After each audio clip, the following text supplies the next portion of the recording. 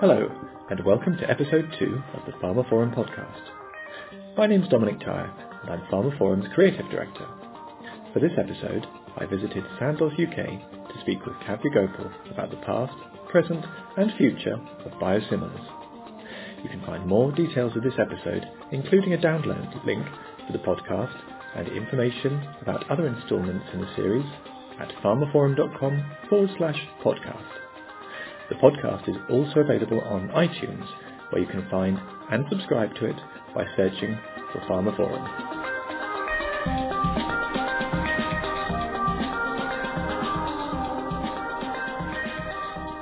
Today I'm here at the UK headquarters of Sandoz to speak to the company's Kavya Gopal about the current state of play in biosimilars.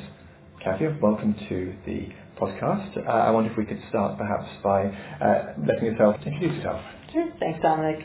So I'm Kavya Gopal. I am the head of the specialty business for Sandoz UK and also chair for the British Biosimilars Association. I've been in post for about a year now, but have been actually with the organization for some 14 years and quite some time in the biosimilar space as well, mainly on the commercial side.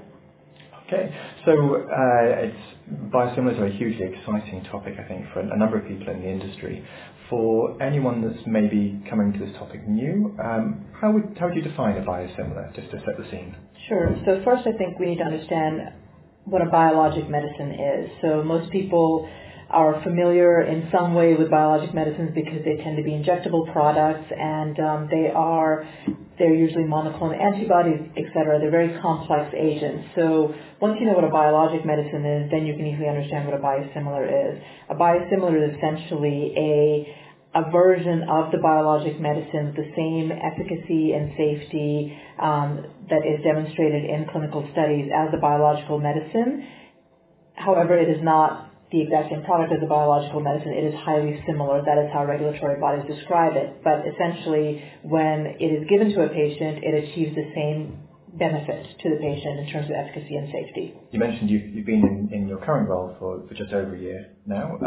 But in terms of biosimilars, when did they come onto your radar, and how have you seen the market develop since then? So biosimilars in Europe have been around for many years. So the first biosimilar that was approved and launched was actually a Sandoz product over 10 years ago. It was Omnitrope. It's a somatropin biosimilar. It's for growth hormone deficiency. So they've been around for quite some time, and Europe has been quite advanced in terms of its approval processes, etc., in biosimilars, and has a lot of experience to date with biosimilars. We've had 3 biosimilars over the last 10 years or so, and then over the last 2 to 3 years, we've had actually more complex biologic medicines have gone off patent, and we've had biosimilars come out for those. So the last 3 years has actually seen the most change, and the next 2 to 3 years we'll see even more dramatic change in the biosimilar space. Europe is definitely far ahead of the curve on biosimilars compared to the U.S., where we have much fewer number of biosimilars approved. I believe it's 12 approved in the U.S. versus 44 in Europe so far. So the evolution was slow in the early stages, partly because of the number of products that could be commercialized based on patents and so on. But in the last 3 years, as I mentioned, we've had major products that are highly used by the NHS and by patients come to market as biosimilars. Mm. And so as this rate of evolution within biosimilars picks up, and then we all expect it to continue to accelerate going forwards. What have been the key learnings at Sandoz about biosimilars, perhaps from a policy perspective? Sure. So the beauty of the UK market is that they are, as I mentioned, quite ahead of the curve in terms of biosimilar acceptance. So early stages, we had assumed as an organization, and also I think as other companies with biosimilars assumed, that there would be some clinical resistance to biosimilars, with the understanding that clinicians who are prescribing these products would be wary because of indications, because they weren't as familiar with the product, and so on. What we've found, however, is that clinical acceptance has been quite high.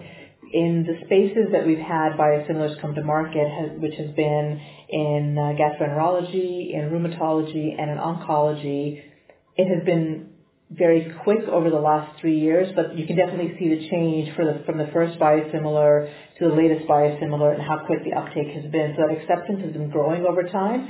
The comfort level of clinicians has been growing over time, and with patients as well. Overall, the NHS accepts biosimilars and sees them as a valuable tool in terms of helping manage budget, increasing access for patients, and that has translated into policies that have made use of biosimilars very clear that it is safe and effective to use them. It is the right thing to do to use them. We've had good procurement environments for them, and all of that translates to clinicians seem to be totally okay with using the biosimilars that we have out there right now. And what we've seen so far is that the efficacy and safety is what we've expected them to be. In terms of potential clinician resistance to biosimilars, what do you think it was that changed that? Is it very much top down, or is it more in terms of an educational piece? How's that being influenced, do you think? I think it's been a mix of things. So first and foremost, organizations like Sandoz, and Sandoz actually has done quite a lot of work to educate clinicians around biosimilars. That was a lot of what we've spent the last 2 to 3 years on, in terms of making sure people understand the concept of biosimilars first and foremost, regardless of indication, and then try to get buy-in on some of the other things that come along with biosimilars, which includes extrapolation and switching and so on. So we as Sandoz actually have been very committed to the medical education aspect of biosimilars, first of all, and that has definitely helped the market. So that's one piece, and other organizations I'm sure have done similar things. The second piece from a policy standpoint is NHS has made it very attractive to utilize biosimilars. They have implemented things like the sequin, where it offers an incentive to use biosimilars. CCGs have put in gain share agreements where they incentivize the use of biosimilars, where the hospital, the trust, gets something back for that switch to a more cost-effective medication. Same efficacy and safety, but a more cost-effective for the system overall. So it's two parts. So part of it is policy, driven by the NHS and other bodies. We even have a biosimilar commissioning framework that actually sets out what the goal of NHS is in terms of achieving uptake of biosimilars and what period of time. So policy is one piece, and definitely education is the other piece of it. And that's from policy. If we look at maybe regulatory approaches to biosimilars, so certainly it's been fascinating as a journalist and writer to watch the evolution of the regulatory framework. You mentioned, unusually perhaps, that the US has lagged quite a bit behind Europe, probably to the frustration of many working within this space, I imagine. But it certainly provides a fascinating story, at least for the media looking at, as we covered and have covered the evolution of biosimilars. But from a regulatory standpoint, were there particular pressure points that, in the past, since we've got to where we are now, do you think? So I don't think the regulatory environment has changed dramatically in terms of the requirements from EMA for what a biosimilar needs to prove. I think there is still evolution coming in that space. To date, EMA has required a study to show pharmacokinetic and pharmacodynamic equivalence, which is a given for almost any medication, and then also what I'll call a quote-unquote phase 3 trial or confirmatory trial to show efficacy in actual patients with the disease. So that hasn't really changed. I think 2 to 3 years from now that might evolve because the comfort level with having just PK/PD data might increase. But that's to be seen. We have yet to see an approval of a product without both of those components. So that fundamentally has not changed in Europe. I think the thinking around extrapolation, around which indications you need to do the study in, et cetera, has changed because people are more willing to accept data once they understand, again, concept of biosimilarity, that just because you do it in one indication, if you understand biosimilarity, then you can extrapolate that to other indications. You don't have to do a study in every single indication that the drug is approved for. Now, the current environment in Europe also doesn't have a major issue with what we'll call quote-unquote interchangeability, which is a very hotly contested term because the definition is quite different in Europe than it is in the U.S. environment. Interchangeability fundamentally just means that you can switch from the originator product or the reference medicine product to the biosimilar product. And theoretically, you should be able to switch between biosimilars as well. However, there's enough clinical evidence of reference medicine to biosimilar switching that is in place. And actually, Sandoz products actually have some studies that show that switching back and forth between reference and biosimilars, that should give people comfort that you can actually switch. You don't have to just do new patients on drug. You can actually take a patient who is currently on the reference medicine, switch them to a biosimilar and not have any issues. Mm-hmm.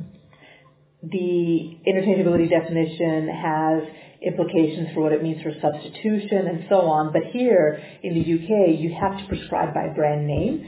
So substitution is almost a non-issue here. In the US, when you use interchangeability, they think about substitution, pharmacy substitution, but that's not a topic in the UK because you're not allowed to do that anyway because of having to prescribe by brand name per MHRA guidance.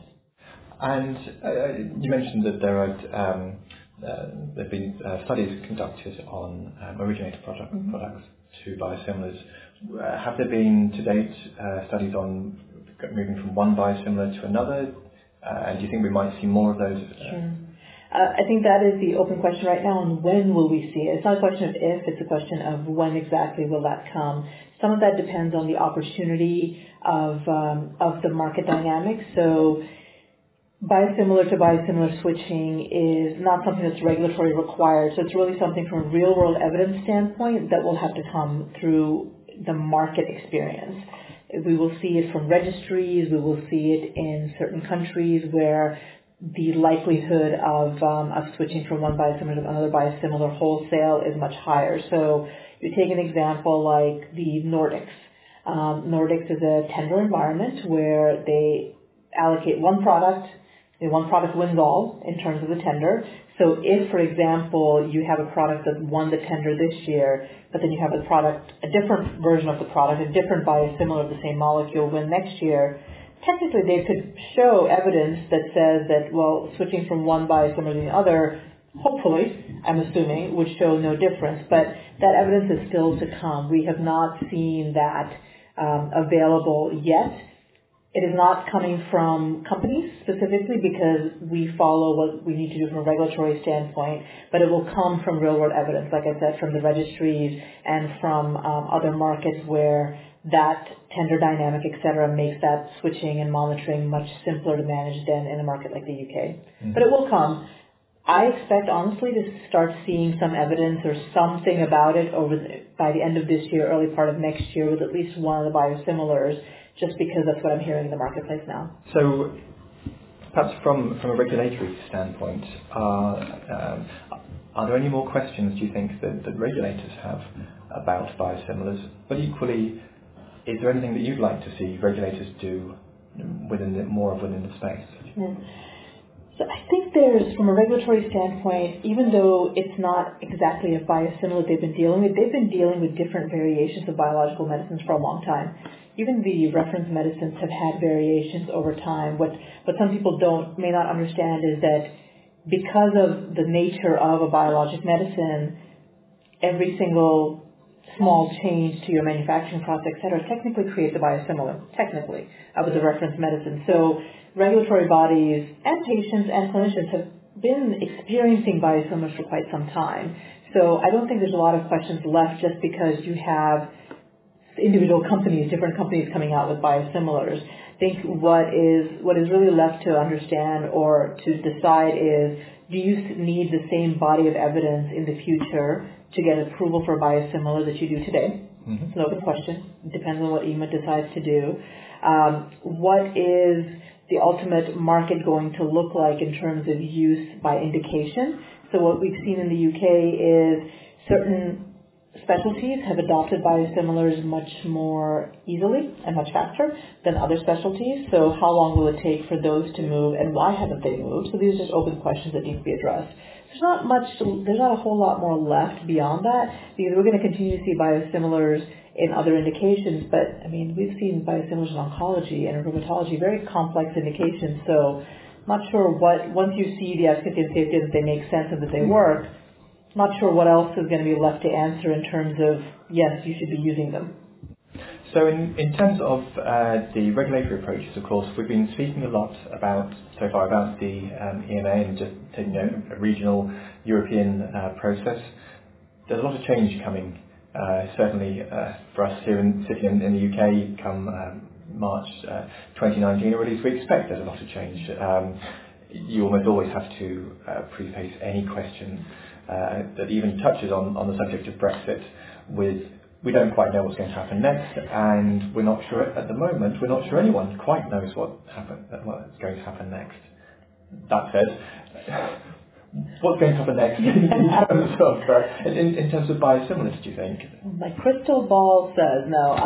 So with Brexit, the challenges and some of the concerns that are there is today with the UK being under EMA, the UK gets access pretty much first to biosimilar medicine, in the sense that we're able to launch in the UK first because of the pricing and reimbursement setup that we have in the UK.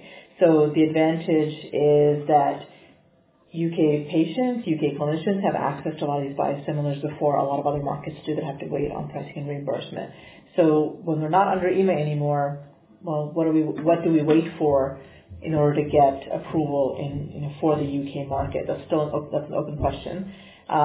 How MHRA chooses to align itself, are they going to align themselves with EMA or FDA guidelines or something else altogether, is also a concern, because right now we're working under EMA guidance. If MHRA decides to do something different, then does that mean that we have to do studies specific to MHRA, which means that from a cost and investment standpoint, companies potentially could think twice about, what do I want to do for the UK market if I have to do something completely different for such a small market relative to all of Europe, right? I can cover all of Europe with EMA with one set of studies, but now I have to do something completely different for just the UK market.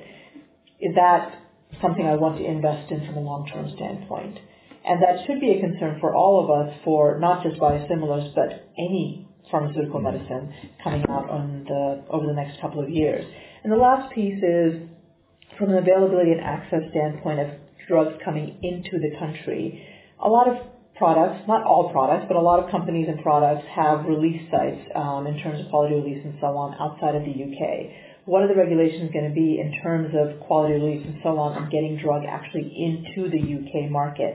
Are we going to face delays in terms of customs, in terms of different requirements from a quality standpoint? Are we going to have to require quality release in the UK? These are just very tiny, they might seem like tiny logistical issues, but they have massive implications on timing and resources that are necessary to make something available for the UK. So we don't know what's going to happen with Brexit, but until we know, these are things we're worrying about right now. I know, certainly no end of questions, I think, when you delve into any specific aspect of the pharmaceutical industry. So watch the space now and see how it comes on.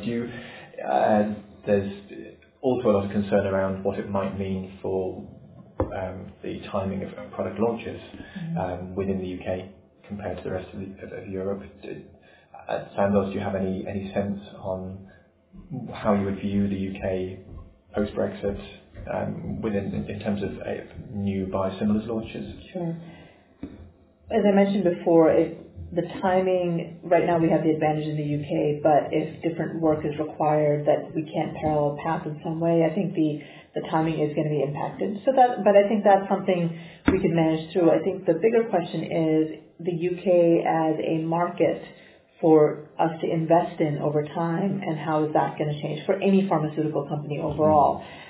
The UK is a hub for innovation, it's a hub for clinical research. So there's a lot of things that happen in the UK where we have great thought leaders and so on, that we want to have access to our medicines because they understand the space, they understand therapeutic areas, and they have an influence on the broader community. And honestly, the UK, from an NHS standpoint, they do some really good work from a policy standpoint that other countries can learn from. So the UK, I think, will always be an example country, a very positive example country, especially for biosimilars. However, if it comes to the point where we have to do something very different for MHRA and for the UK market, I think any company would look at it and say, okay, well, what is it worth for me to invest and do that something different for my medicine just to get launch in the UK compared to other countries in Europe and so on. Part of the Brexit discussion is about the investment, but linked to that is also how the UK chooses to deal with its procurement, how NHS chooses to deal with its procurement strategy. And how do we make the market sustainable for the long term in the face of Brexit, in the face of cost pressures and all of those things. So with or without Brexit, procurement strategy is an issue that we have to think about, because for a biosimilar medicine, think about where we have multiple players coming in. Now, we want to have continuity of supply. We want to have something that's sustainable so patients continue to have access to those biosimilars. But we're going to wait and see what happens, because with every biosimilar that's coming, NHS is looking at it and rethinking what they need to do and might be doing things differently product by product. We've obviously shared feedback suggesting that what our opinions are in terms of achieving sustainability in the market, but all of it is about competition. I mean, think about why the NHS is getting the savings from biosimilars. It's because biosimilars are giving competition to the reference medicine, to the originator biological medicines. So we want to make sure we keep that competition going at a level, though, that makes it worthwhile to continue to invest in the UK market for any company.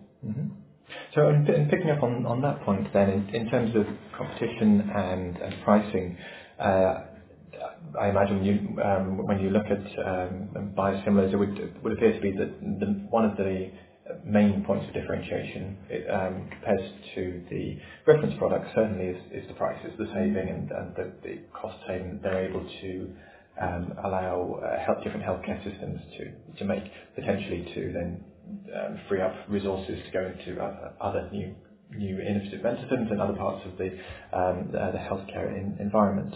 But when you look at maybe one biosimilar compared to another, do you think how can they differentiate one from another? Is it just down to price, or are there other aspects? No, the marketing person in me is very much against that comment. No. The reality of biosimilars is that fundamentally they are similar in terms of efficacy and safety, but delivery mechanisms come into play. Other data that might be available do come into play in terms of how to, quote unquote, differentiate one company's product from another company's product. If you have a standard IV product, for example, and that needs to be infused, it could be what strengths does it come to market? What strengths are available to use? What kind of stability data does it have when it comes to market that could make a difference if it needs to be compounded?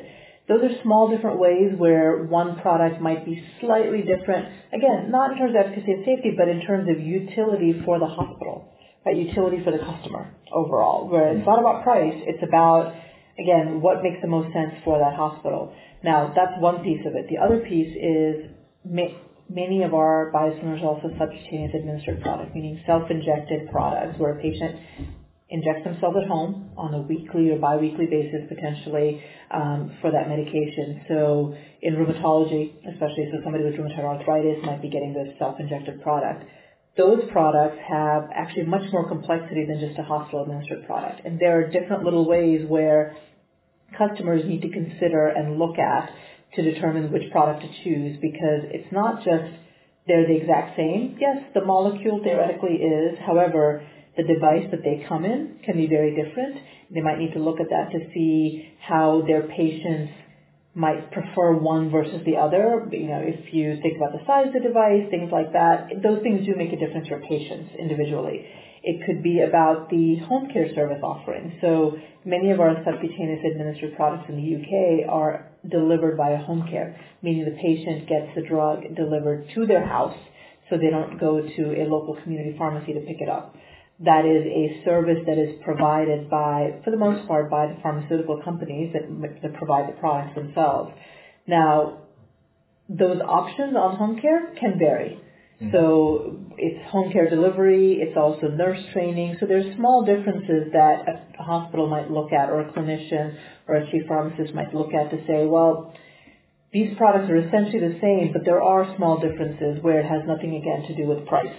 It's about the product that the company is making available, the SKUs, the devices, some of the service offerings that do come into play in the decision.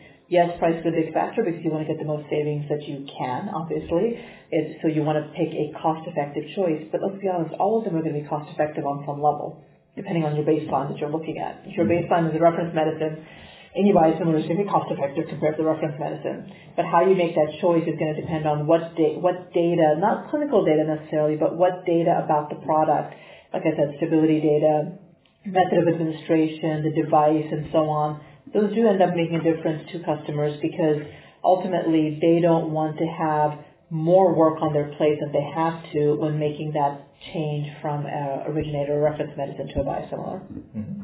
And moving on to market access, so market access falls within your current remit, of course, and we know certainly when you come to adalimumab biosimilars, I'm particularly glad I can say the generic name. I don't get quite enough practice on those. When those biosimilars come through October the 16th, I think, if my memory serves right, that the NHS commercial the new body will be looking at that and taking more of a procurement, it seems, standpoint to that. Could you tell me a bit about market access within biosimilars, perhaps how it changes from traditional market access routes, and also how it's evolving at the moment? Sure. So for biosimilars, the majority of the UK operates under framework tenders. So what that means is that we contract with the NHS to be on a set of products that are being offered at certain price points. So technically, a hospital can pick and choose any product that's on that tender, on that framework tender. That's quite different from what the quote-unquote generics world looks like, where you get one choice of product. Hospitals, for example, for typical hospital products like antibiotics and so on, tend to have sort of winner-takes-all tenders, where one product, one company gets the award, and that's the only one that you have the choice of. Pretty much all biosimilars are on a framework, so clinicians have a choice. Now, that choice, as I was mentioning before, can be driven by many things. It doesn't just have to be about price. And that's why the framework actually makes sense, because there might be different little things that make a difference to a clinician or to a hospital. And that's really all the market access is, because the beauty of the NHS is that patients don't have to pay for anything. The clinicians, once they make the choice, they just have to prescribe, and they can access it from wholesalers, from home care companies, and so on. Market access, though, for biosimilars is also about all the policy stuff in the background that the NHS is driving. NHS England, Scotland, Wales, Northern Ireland, everybody has a slightly different take on how they view biosimilars. But fundamentally, they all have sort of commissioning ideas about biosimilars and where they think biosimilars should be in terms of adoption. So the market access overall is driven by a need to accelerate biosimilar adoption. I mean, if you look at NHS England, we have medicines optimization dashboard, so which actually looks at biosimilar uptake at a trust level for each biosimilar to see where they're at. It's actually really interesting because you can look across the board and see where in the country you have the fastest biosimilar uptake for the different biosimilars that are out there. Mm-hmm. And you start to look at it where the average across the country for products is somewhere in the 70 to 80% range. And then you start looking at trusts that are above and below that, and you start wondering, well, why are they above and below that? The environment's the same, so why would they be above and below? And that's actually a tool for the NHS. Again, I look at it as falling under market access. It's a tool for the NHS to look at and say, well, why am I not optimizing, as the dashboard says, why am I not optimizing biosimilar use where I've got a little bit, but why don't I have more? What is going on behind that as well? It's still about giving choice to the clinician, which is why we have the frameworks. But the optimization dashboard is looking at overall biosimilar uptakes. Regardless of which biosimilar you're using on the framework, if you have a low biosimilar uptake, I would question, why is that the case? Why have you made that choice, and why aren't you choosing to make the most of the cost-effective choice? I mean, certainly not least by putting the medicines optimization dashboard in place, and through other initiatives, the direction of travel from the NHS would be clear in terms of what they're looking to see from biosimilar uptake, and yet we still see that there's quite substantial local variations think it's fair to say. Is there much, do you think, that the governments can be doing to improve that situation, and is there a role for a company like Sandoz? So the biosimilar uptake variation, I think, for the last 2 or 3 years has been quite significant, but I think it's also has been a time of learning for a lot of trusts.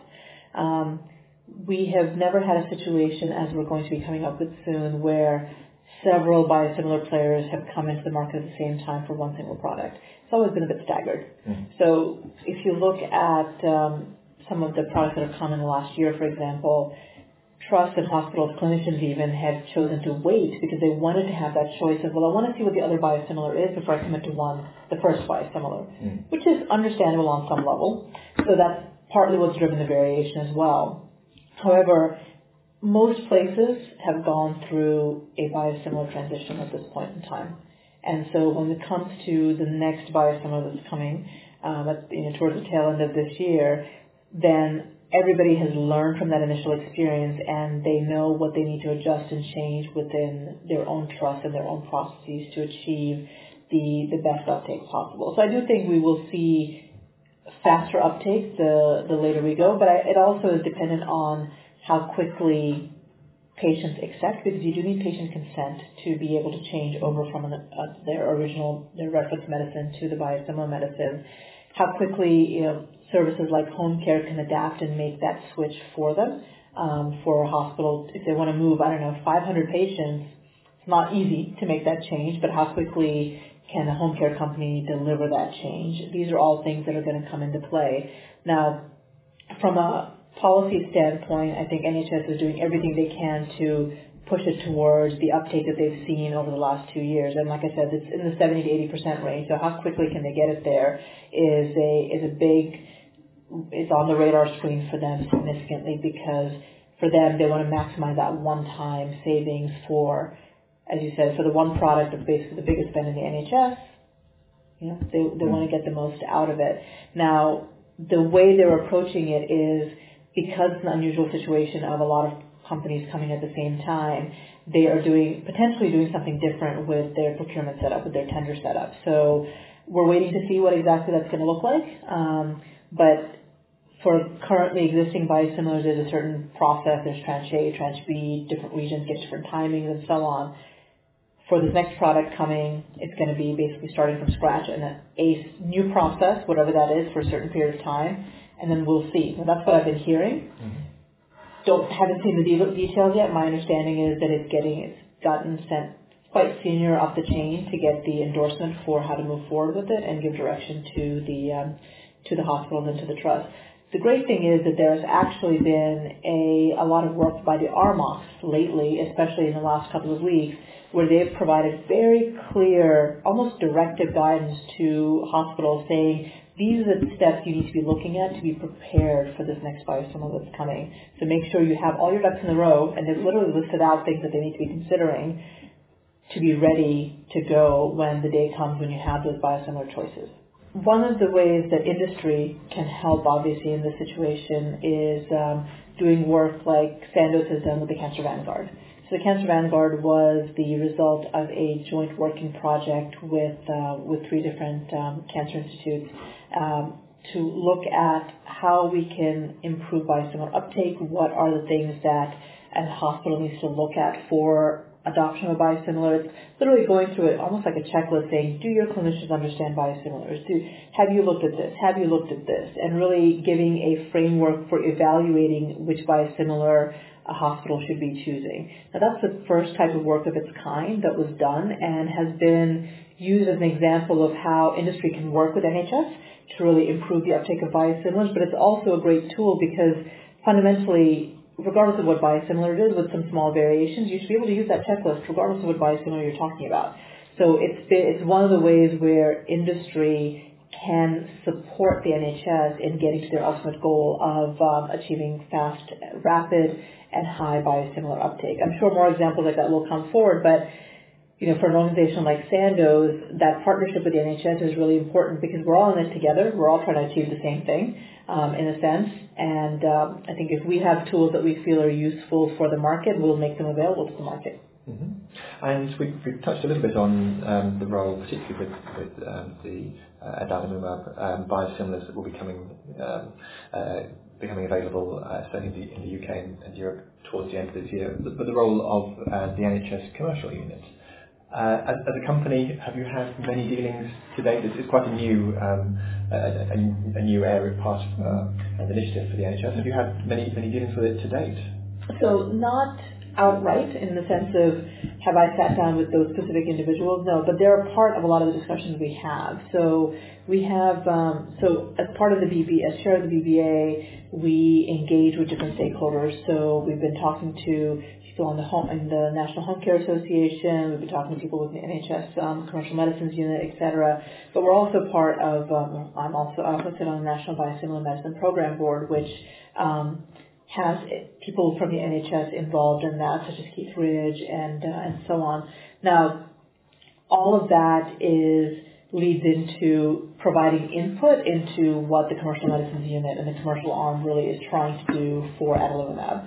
So my objective is to basically feed in as much information as possible on our past experience and what we've seen in the marketplace to make sure that whatever setup they choose to implement is going to work for everybody who's a player in here to make sure we get the best uptake possible. So we interact with them, we offer input where we can, and waiting to see what happens. Mm-hmm. And it certainly feels with a lot of the biosimilars that there's a cumulative process happening, both in terms of regulators' knowledge and their position of comfort with these types of medicines, but also prescribers as well. You mentioned that with some biosimilars coming through, there's been a certain sense of wait and see to have more evidence come through on those. Thank you. You got it.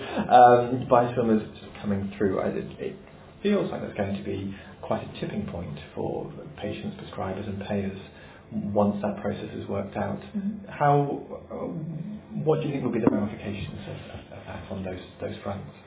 So I think with adalimumab there's some similarity with etanercept just because it is a device administered product. So hospitals and trusts who have gone through the switch process for etanercept will probably feel a bit more comfortable with adalimumab.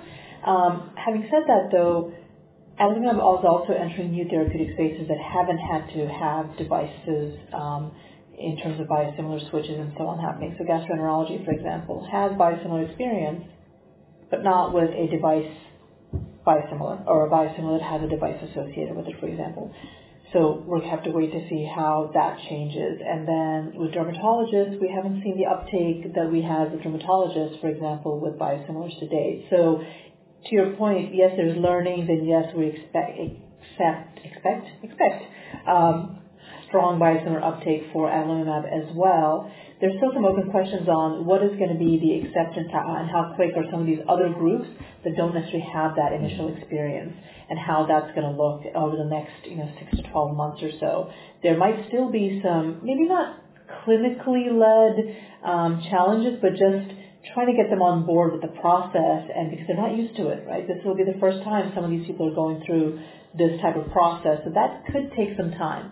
So even though we've technically had experience with etanercept, I wouldn't translate it to, well, you've had experience, you've done this before, so this should be a piece of cake, because I think it's going to vary by clinician specialty as well, and getting them on board. And this is where the education piece still comes into play, where it's not quite a done deal yet with clinician education. At least we don't feel it is, because you do have other groups that you need to get on board. And some are going to be a bit more challenging just because they haven't had to deal with biosimilars before, and trying to get them bought into the concept is still going to be something we're starting with, not continuing with.